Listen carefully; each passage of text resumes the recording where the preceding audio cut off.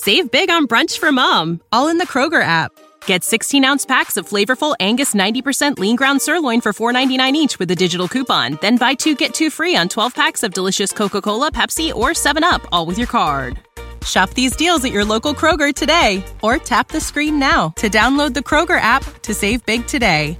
Kroger, fresh for everyone. Prices and product availability subject to change. Restrictions apply. See site for details.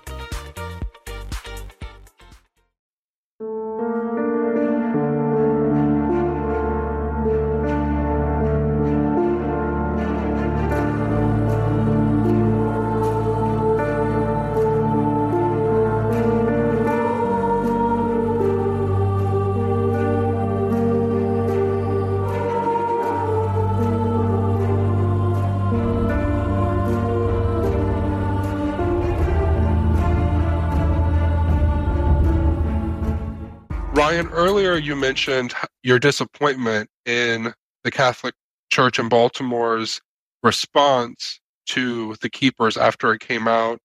Did you ever feel while you were creating it that any type of intimidation or them trying to persuade you not to create it in that light?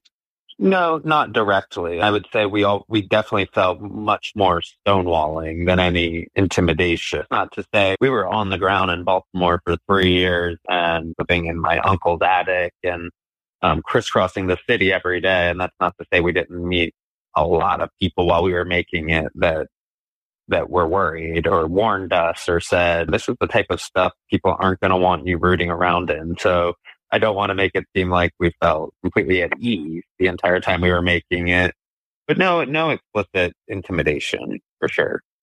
How were you able to narrow it down to a series with 7 episodes? Originally, when we began The Keepers, there was no serial format. I think the podcast serial came out a couple months after we were filming The Keepers, because I remember the kind of fact that it was having in Baltimore and having those conversations with people like Gemma, but was obviously the podcast format and was groundbreaking, but was no real documentary version of that, at least during those years. And then The Jinx came out, Making a Murderer came out while we were making The Keepers, and that's totally changed the conversation. So day one of making The Keepers, Jess and I thought we were making a documentary feature film, which is what we do. We're filmmakers. But by the time in our final 2 years of making it, there was this new, very successful format that was garnering the attention of mainstream audiences, which is rare for documentaries. Documentaries traditionally have always had a really tough time getting mainstream attention. They're usually considered pretty niche. And so suddenly this new format existed, and every distributor was looking for the next good true crime story. So we were in a very lucky position as far as timing goes to have been filming something for a couple years, because they all take a long time to make, but to be wrapping it up around the time when the true crime series format was really booming. So our original conversation, my sensibility is always to never make it longer than it needs to be. And our original conversations with Netflix, I believe, were to make it a 5 or 6 part series. We turned in 6 episodes at some point to Netflix with the note, I think we need another one. And Netflix watched it and they agreed with that and allowed us to do that 7th episode. And so that's how it landed there by sheer editing and seeing, because we filmed hundreds, if not thousands of hours. So you don't really know how much needs to be the final product until you start editing it. And I think my whole team, and I have a big team of collaborators on The Keepers, all kind of agreed that 7 was sweet spot, and Netflix agreed with that. Can you just explain a little bit about how Netflix came in? So I don't think people understand that you didn't come here as a Netflix representative. So can you just give a little of that background? Yeah, I don't work for Netflix. I work for, what is a company of 2 people, that's Jess and myself. But when we knew that we had something special in The Keepers and we took it out, the network, actually the first place we took out The Keepers, we were keeping it totally secret, even from our friends in the industry who we've worked with in the past, the distributors that we've worked with in the past. We weren't talking about it, and we kind of unveiled it, so to speak, at a thing called the Sundance Catalyst Forum. So the Sundance Film Festival hold this forum once a year where they bring 6 documentaries that are in progress, and you're able to pitch your documentary. And really, you're pitching it to potential investors or financial partners that will help you pay for the budget of the film, pay for the production and the post-production. But Netflix was at that forum, the head of Netflix documentaries. Her name's Lisa Nishimura, amazing executive, has created some of the best documentaries of the last 5 to 10 years. And the moment Jess and I came off that stage, I think it's only like a 15-minute pitch or 20-minute pitch. Lisa was the first person waiting for us as we were coming down the stairs. And that began a long process of, we didn't only talk to Netflix, we talked to all the major distributors about it. But that began the process of Netflix coming on board. So Netflix was on board for the final, I think it was about a year of The Keepers, which frankly is when films start getting really expensive. Jess and I are able to make films, virtually just the two of us. And then at some point we brought John on board, and we were paying our cameraman, and as good producers do. But besides that, and besides having to fly to Baltimore and live for free in my uncle's attic, we were able to keep it very cheap, because Gene knows and Gemma knows I often shoot myself as well. Like, I also hold a camera, so I can shoot a lot of my films myself. But once you reach post-production, which was the point we were at, where you need to hire editors and really start ramping up, that's when we went out to distributors, and that's when Netflix became our partner. So the other question I have for you is, when did you know? Not a whodunit. You already have said there were different ones that were going on. It was how did you know when to stop? You don't know when to stop. It's the honest answer to that. I'll never know if I stopped at the right point. And Gemma and Gene are well aware we could still be documenting The Keepers. The story didn't end. In fact, the story has so many directions to go, and I'm so pleased it hasn't ended. For me, and I've told Gene this metaphor before, but in my very first film, when I was 24, 25, totally inexperienced, the distributor hired an experienced producer to oversee it, because I was just this kid claiming that I was going to deliver a film and having no idea what I was doing. And I remember the producer, her name was Ellen, telling me nearing the end of filming, she said, "Ryan, at some point the music has to stop." And I said, "What do you mean by that?" And she explained to me that it was a musical chairs metaphor, and that you could play musical chairs forever. That's what documentary filmmaking is. Most of the stories don't have a punctuated ending. Even the ones that do have a punctuated ending, you could continue documenting forever. And she said, at some point, the music has to stop and you have to find your... And that's what I did on my first film, whatever that is, 15 years ago. And I've always had to debate with that music stopping moment on all my films. And for me, on The Keepers, that was Eugene. It was such an intimate process of us working together and constantly keeping the communication lines open about what we were trying to accomplish together. And at some point during the filming, we were in that park that shows up in The Keepers quite a bit, where I interviewed Gene, which was our safe place or our quiet, away from home filming spot. And I would do that alone. I would just go with my camera and film a conversation with Gene there. And Gene, we finished that filming, and Gene was kind of like, "That's all. I'm done. I've said it all now." And that was that Gene is nothing if not honest. And I'm like, "You're done for the day, or you think you're done?" And she's like, "No, I think I'm done with the whole process." She shut her notebook, and we began. I think that might have not been literally the last time we filmed, but that was the beginning of the end, where we had those conversations, and we both... I knew I was getting there as a filmmaker, as a storyteller, and Gene was obviously getting as the subject of my documentary. And that's when we began the end, up any loose ends, making sure we got all of our final interviews. But it was really dictated by Gene more so than me. I think that it was time for the music to stop and to put The Keepers out into the world and see what came out of that. I hope everybody will look at that very ending, because it was perfect. That last episode, I have watched just the last episode so many times, and you ended it at the right spot for where we were. Yeah, it was perfect. Yeah. They would come and it would be like they would leave, and then I'd feel like, okay, it's done. We're not doing anymore. I'd have a week to relax, and then it would be like, oh my God, they're coming. And so I would have 5 things when they're on. It's like I was thinking maybe everybody could get together over there at my brother's, and then I have Maria would Roy, and maybe you could get, and then 5 things.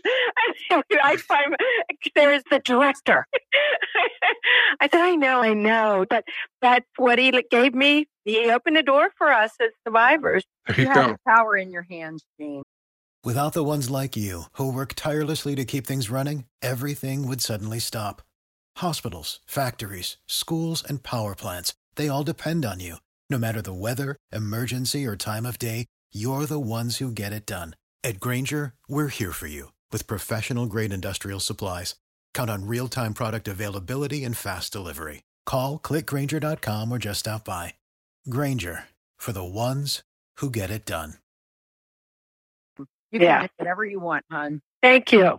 You can. What did you think when you first heard about us creating this podcast series, talking about the same type of stuff? And what do you think about it now? Has your perception of it changed? Were you worried in the beginning? No, like the reason I'm doing this podcast is because it's for Gemma and Jean, and any venture that these people that I work with take, I want to support. And I think the music stopped on the Keepers, and the Keepers ended at some point, and I left Baltimore. And maybe I've been back once or twice for the release of the series. But I'm not there like I used to be. And that doesn't mean that there's not a lot of movement still happening. And so if the Keepers accomplish anything, some sort of healing for the survivors or some sort of truth coming out, I would hope that would be that it mobilized people to continue digging for the truth, because so much wasn't accomplished by the end of the Keepers. So much transparency is still being blocked. So many secrets are still being held. So many people still aren't telling the truth. So all of those avenues, whatever they are, that individuals that were in the Keepers continuing on their healing journeys, or that other journalists taking the baton and telling other parts of the stories, all the press that came out after the Keepers, all the reporters in Ireland doing their own digging into what Maskell's path was while he was living in Ireland, which he should have never been in, because Jean had already made people aware of what Maskell was, and the Archdiocese allowed him to go there and continue his own path of destruction on another continent. But to watch journalists in Ireland doing their own digging, all of that is why I do what I do. I love nonfiction. I love digging to try to get to the bottom of something. And my product, my artwork, or my documentary, in this case, The Keepers, is not the end all be all of that. So I'm all for people taking on their own projects, but also dig at getting the same truth that I was. Yeah, I think that's great, Ryan. I think that what you always reflect back to me as somebody who you are not the owner of the story that you documented. The worst is when storytellers start, I think, when they start getting proprietary. As if they own something, which Gemma and Jean know a million examples of how that came up during the making of The Keepers. And Jess and my philosophy always is, we do not own your story. You are welcome to collaborate with us, but you own your story at the end of the day. There's one thing for you to say that, but what I've seen since it's been completed is that you truly do move on to, you really are a documentarian at heart. You did what it was when you sat down, when the music stopped, you got up to a new tune and you started, but it was a whole different, Gemma has always said, wise beyond your years. I think that you live what you say. And again, for this particular topic, what you do by doing that is you allow people who are very vulnerable and don't trust easily to trust you. And I think for what you do, I think that you do not hold on to this like you can't leave what has been stirred up. It's okay, I did what my part was, on to the next thing. I think that you are consistent with that. So I think for myself, I would say, Shane, no, nothing against you, but like I said, I'm very cautious. I'm very careful. I'm very suspicious. And my first thought was, and this is being honest, that I had hoped that if you had slipped into a topic that was going to bring you more viewers and you partnered with somebody who is on fire with continuing to dig and to find out more, Gemma would be the ideal person to do that with. So I'm going to just be really honest. You asked. And I also, for the viewers, as I said, you create your safe space. I spoke with Shane for 2 hours 2 weeks ago on the phone in order to hear his voice, to get to know him a little bit, find out what kind of feel I have energetically with him. And he was open to doing that. So my first thing was more cautious and careful. And what are you going to do with all this information once it's come to you? And you answered those questions very openly, very honestly. I think Gemma was very much part of those questions being answered, and that was helpful. Meeting with you on the phone was very helpful. I personally feel that I think the Keepers opened up a huge door, and there are so many people now who are able to speak out in a way that it is about giving the gauntlet, the baton over and saying, run with it. Because I don't necessarily have the courage to be in front of, I don't even have the courage to be with all those survivors at one time. I have a lot of stuff I'm still working on. So you're providing that space. And Gemma is very much a partner in it, is what I'm hearing. As I'm not listening to all of them. It hurts my heart to hear people's story, their experiences of this over a podcast. It hurts me. I have too much empathy. I'm too connected to it. And it doesn't have to be masculine. It can be others. It's just the way that I have to protect myself. If they sat with me and we talked, it's a different story. So I don't listen to a lot of them. Actually, one I had my therapist listen to, take notes, and I came in and she told me, what, okay, so she talked about this, talked about that. This really affirmed you. This was really very much like what you've said. And so I do things to, and this is again, I think it's important people know this, protect yourself, whatever you have to do to protect yourself from being triggered or feeling as if you've been all of a sudden blindsided or you've gone too far or, you're spoiling. Do whatever you have to do to protect yourself. And I do that. I practice that probably every day. So I do like you. I do like you, Shane. I do think you two are doing a good job. We have figured out that Shane could be my grandson.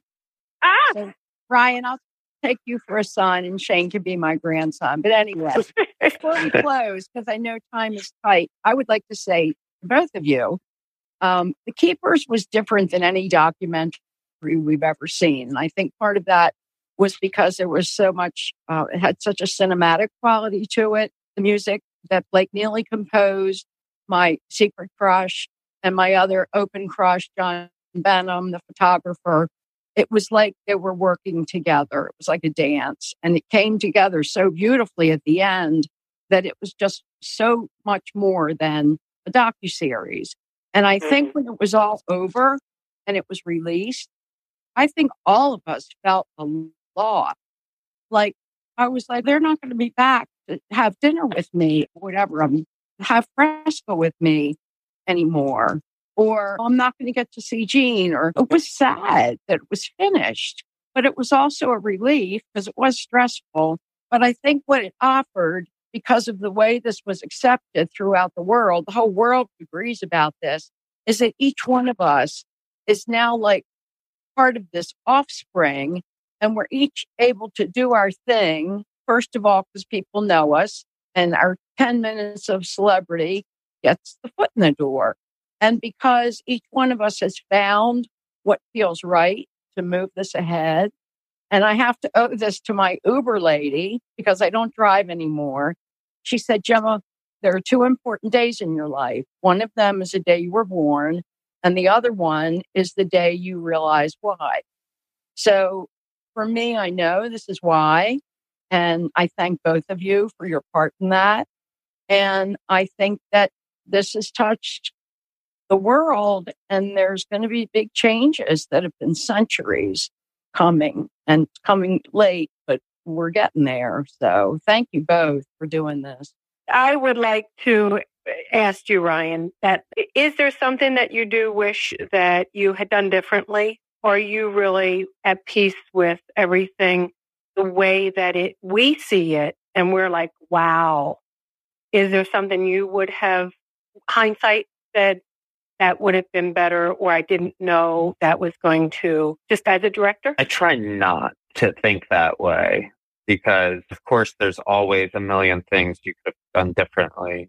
Shooting and editing and how you presented something. One of the things that I feel like is really interesting part of The Keepers, and I feel like I wasn't prepared for, was necessarily how everyone would be perceived because it was so popular. Not to go back to the fact that the Archdiocese didn't participate. Pascal's dead. Magnus is dead. Rick Roy didn't participate. Sean Kane didn't participate. Maluli didn't participate. Lori didn't participate. None of them were brave enough to participate. And then there were some other people who participated in The Keepers that might have been in a moral gray area or an ethical gray area, like someone like Sharon May, the state's attorney, or like somebody like Edgar, who was a suspect in the murder, but we don't know. And I think it really hammered home the responsibility of a filmmaker, as a filmmaker, of making something that I now know becomes this popular, that those people, for better or worse, like they might be guilty of certain things, they might not, they might be in some sort of ethical crosshairs.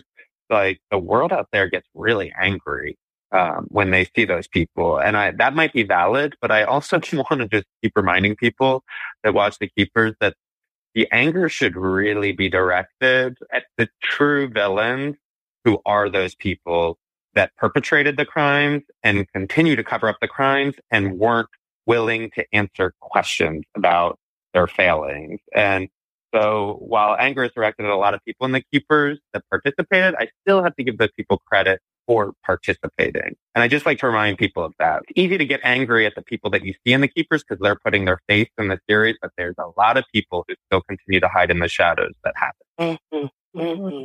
Very good. Very good. We love Thanks, you, Gemma. don't we, Gemma? We do. We love Ryan and we love Shane and we love we just love them. It's funny. I've never gone back and watched it, even when it first aired. I think it becomes available at midnight on whatever night, Friday night into Saturday morning. And I never watched it. Like I always said, I pressed play on the first episode, watched the first few minutes, and then went to the 7th episode and fast forwarded all to the end and pressed play to make sure it was there. And then just turned it off and trusted that everything that I had created was there on Netflix's service. And it's really funny even to talk to you guys right now. And you talk about the documentary filmmakers were in there for years and then we're out. I don't see you guys that often anymore. And it's funny because I was just at Thanksgiving with my mom and we were at a cabin in California somewhere and I plugged in our Apple TV, an old Apple TV, and The Keepers is what was like queued up on it when I plugged it in. And my mom was making something in the kitchen and I pressed play on the first episode. And I ended up sitting there and watching the entire first episode. And it rekindles such emotions. I forget, like, Gemma, your opening scene is at the Caton Tavern and it's you ordering the yellowtail and telling the guy you're not flirting with him, but then asking if he has any baggage. And you're getting to meet Abby in the library. And it really just harkened back such fond memories of what it was like to spend time with you all. And I was so shocked that I just sat there and watched it. I've seen it so many times. I just sat there and watched it. I think we'll always have a special connection, all of us that were involved with you. And that's my go-to line, Ryan. I'm not hitting on you, but do you have much baggage? I say it all the time. It works. I've seen it work. I did have something I wanted to ask. Sure. And this has to do with Lori's letter, his recent letter to the Sun paper. I too feel that they are running backwards. The list Gene is referring to is the bishop's accountability list of accused priests. They found out that this attorney general's investigation was going on. All of a sudden, all these other priests show up on the list. Agnes, I had asked back and he couldn't be put on because he was dead and couldn't answer for being accused. All of a sudden he's on there now. I find that insulting. See, we are not stupid people just because we're survivors. We are extremely intelligent individuals who are even exceptional because we survived it. We have tools. We are in a sixth sense of things. So we are far from stupid. And that is what's so upsetting because we are only speaking truth.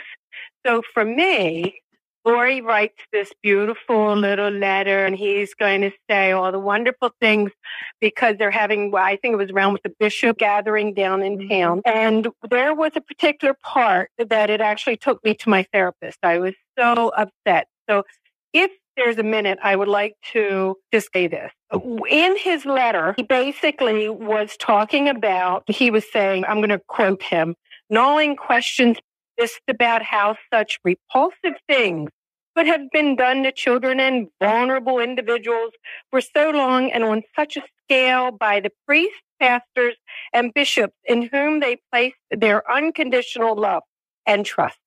How many rightly ask, could church leaders not have seen these deeds for what they were, criminal acts to be prosecuted to the full extent of the law?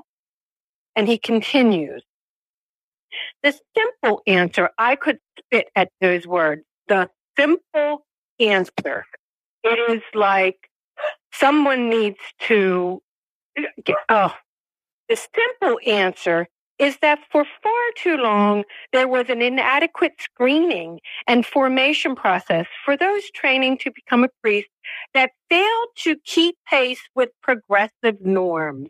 Oh, no, my God, I am like beside myself. The deeply flawed notion among church authorities that, quote unquote, personal and moral failings could somehow be remedied with psychological and spiritual counseling led to the recycling of unfit individuals.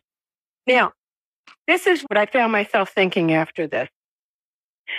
Everyone had wanted, and Ryan, I know that you had made comment of this a number of times, and that, 50,000 people signed a petition for records to be released. Correct. Even within the keepers, when Charles speaks of his mother, and then people, would there have been record? Would they have written that down? Do they still have the record? This is what I found myself thinking. Maskell was taken out of Holy Cross, October of 92. And he was taken out, and I was told by my lawyer of that time, Steve Tolley, because of my statement. So now he's taken out of Holy Cross and he's put in the Institute of Living. So he goes there. I get a letter from Rick Roy, and it is now 5 months later because we've been corresponding. And he says, ultimately what he's saying is there is no corroboration. And so they are going to have to stop any kind of whatever the therapeutic bills they were paying for me. So now it's been 5 months and he's been at the Institute of Living. And he then, because they have no quote unquote corroboration, is put back out into a parish. Now, we're not talking about back when we were in school 45 years ago. We're talking about 25 years ago. So 25 years ago, they had this man for 5 months at least. And he was supposed to be, I would consider that to be screening. That would have been when they were looking to see what is wrong with this man. Is there something that we need to pick up that he's giving us through whatever their testing is? Then he's put in a parish. I would like to know, where are the records of those 5 months that he was in that place that gave them the peace of mind to put him in another parish with more children after the horror that they heard from me. So my question is, and I pose it as maybe one of you two know, I don't know, Ryan and I had talked about it. Who owns those records? Even if the place closes, who owns the records of why they chose? Who pays for those facilities? Is it the parishioners' money that they're putting in? There should be ownership of those records to see what did their findings show, and were they actually treating him or just waiting for someone like me to give them a name of someone so they could say, you're done. So instead, he goes actually into another parish. That right there is a huge question for me. Who owns the records? Who pays for those facilities? And then if we as parishioners are paying for it, do we own the record? Because we're putting the money into the church in order to pay for those places, to pull those priests aside the time. What did they find out? We should be able to get just those records. I would imagine the Archdiocese has those. And I know that there are 11 facilities just in the continental United States that the Roman Catholic Church pays for pedophile priests. 11. I'll just point out to Jean's point, the Archdiocese, who has, obviously I've asked for them to release their records a million times, and their excuse as always is that they would have to redact victims' names from things. And the records that Jean are talking about are purely a mental evaluation of Father Maskell, who's long dead and even acknowledged by them to be a perpetrator. Those records aren't about victims. Those are about a 5-month-long evaluation at the Institute of Living by psychiatrists and psychologists who deemed him mentally fit and not a perpetrator to return to Baltimore and go into a parish. And who knows if the records are owned by someone besides the Archdiocese, but the Archdiocese definitely has a copy of that mental evaluation because they paid for it. And they're the ones that returned Father Maskell to a parish to be around children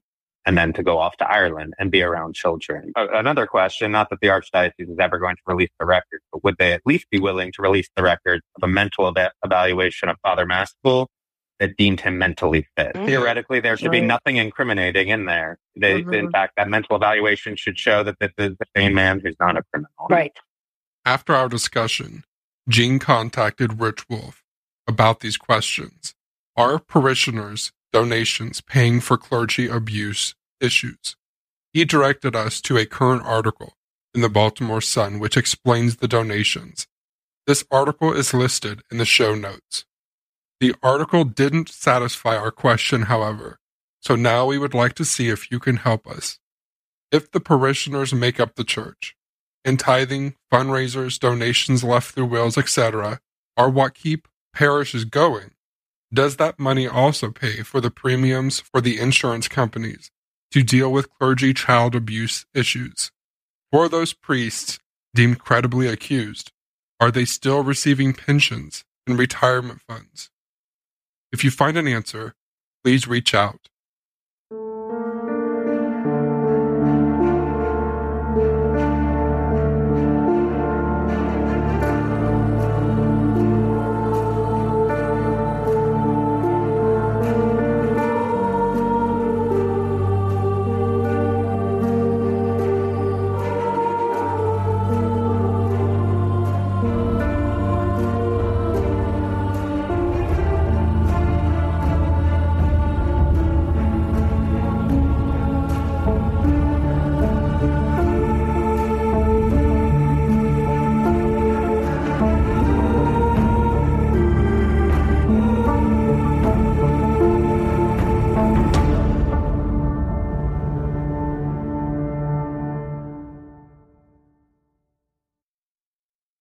Without the ones like you, who work tirelessly to keep things running, everything would suddenly stop.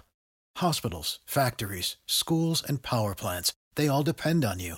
No matter the weather, emergency, or time of day, you're the ones who get it done. At Grainger, we're here for you with professional-grade industrial supplies. Count on real-time product availability and fast delivery. Call, click Grainger.com, or just stop by. Grainger, for the ones who get it done.